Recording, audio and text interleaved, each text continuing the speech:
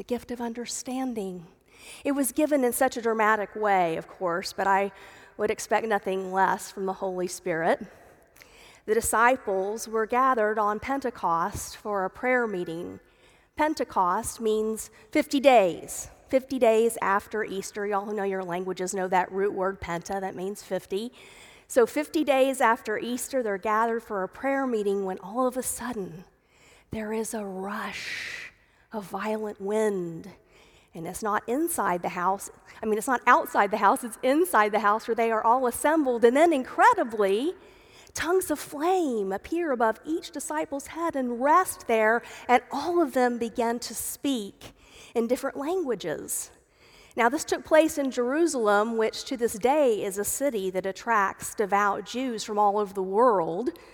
So when whatever was going on inside that prayer meeting spilled out into the street, those devout Jews from all over the world could hear the disciples telling the story of Jesus in their own language without interpreters. And people were, of course, amazed and confused. They said, "Are not these who are speaking Galileans?"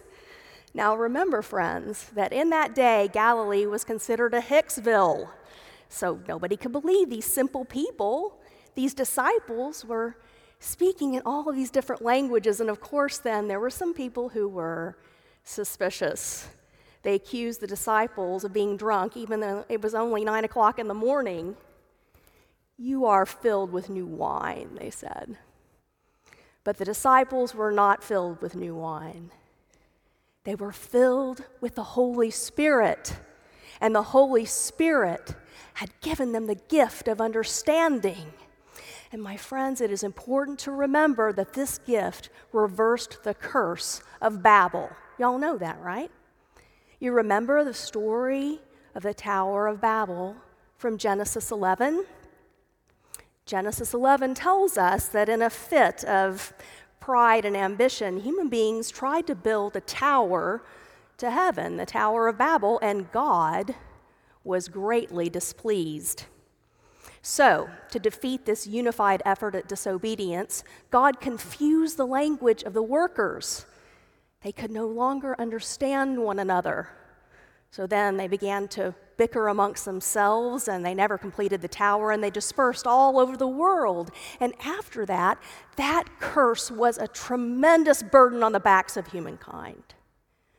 It was a stumbling block to community, to real relationship, to cooperation, and to peace. And here we have this gift of understanding given at Pentecost.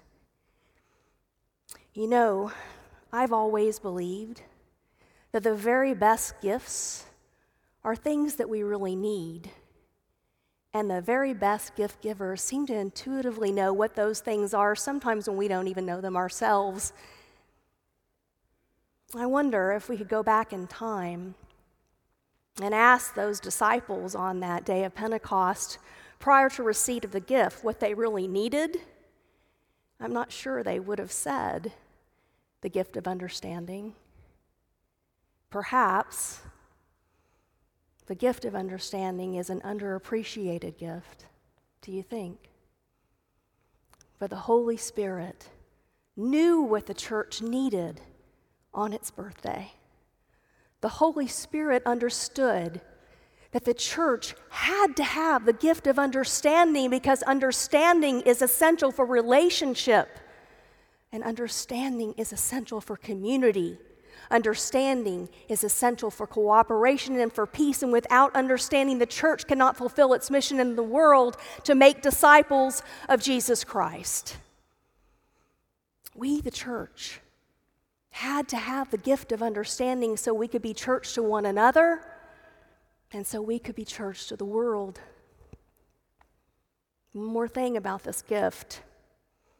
If you read the text closely, you will notice that the people present that day on Pentecost could understand one another, but the text does not say they all agreed on everything. The church was born in the midst of this gift of understanding.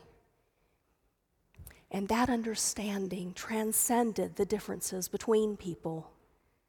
Those present that day, well, they were still distinct in many ways, even though they made up the church.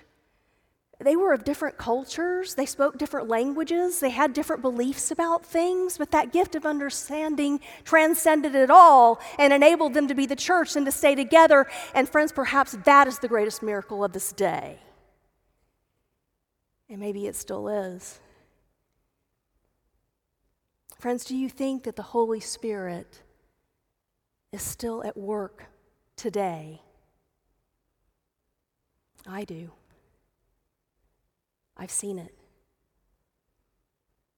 Do you think that the Holy Spirit still pours out that gift of understanding to transcend our differences and bind us together as the church? I do. I experience it all the time. Friends, do you believe that if we call upon the power of the Holy Spirit, that the Spirit today will pour forth a new gift of understanding to us as the church so that we can bear witness to the love of God in this world as a people who stay together? I do. I believe that with my whole heart. And I think you do too. Well, we have sung the song. We have sung the unofficial anthem of Pentecost. So maybe the next step in our celebration is to live into the gift, to live into the words of that song. Perhaps today is the day to extend a hand of friendship to your brother, to seek to understand your sister, to seek to embody this gift of understanding in the church and in the greater world. Hallelujah that we've received this gift. What an incredible thing that God has given the church the gift of understanding. And what a gift then the church can be for the world. Happy birthday, dear church. May we truly be the church together. Will you pray with me? Most loving God, we give you thanks for the coming of the power of your Holy Spirit on Pentecost that gives us the gift of understanding as the church, understanding that can transcend differences and enable us to bear witness to your love in powerful ways. Lord, help us to open our hearts to you and to that gift so we may be a people who stay together in your love. It's in Christ's name that we pray. Amen.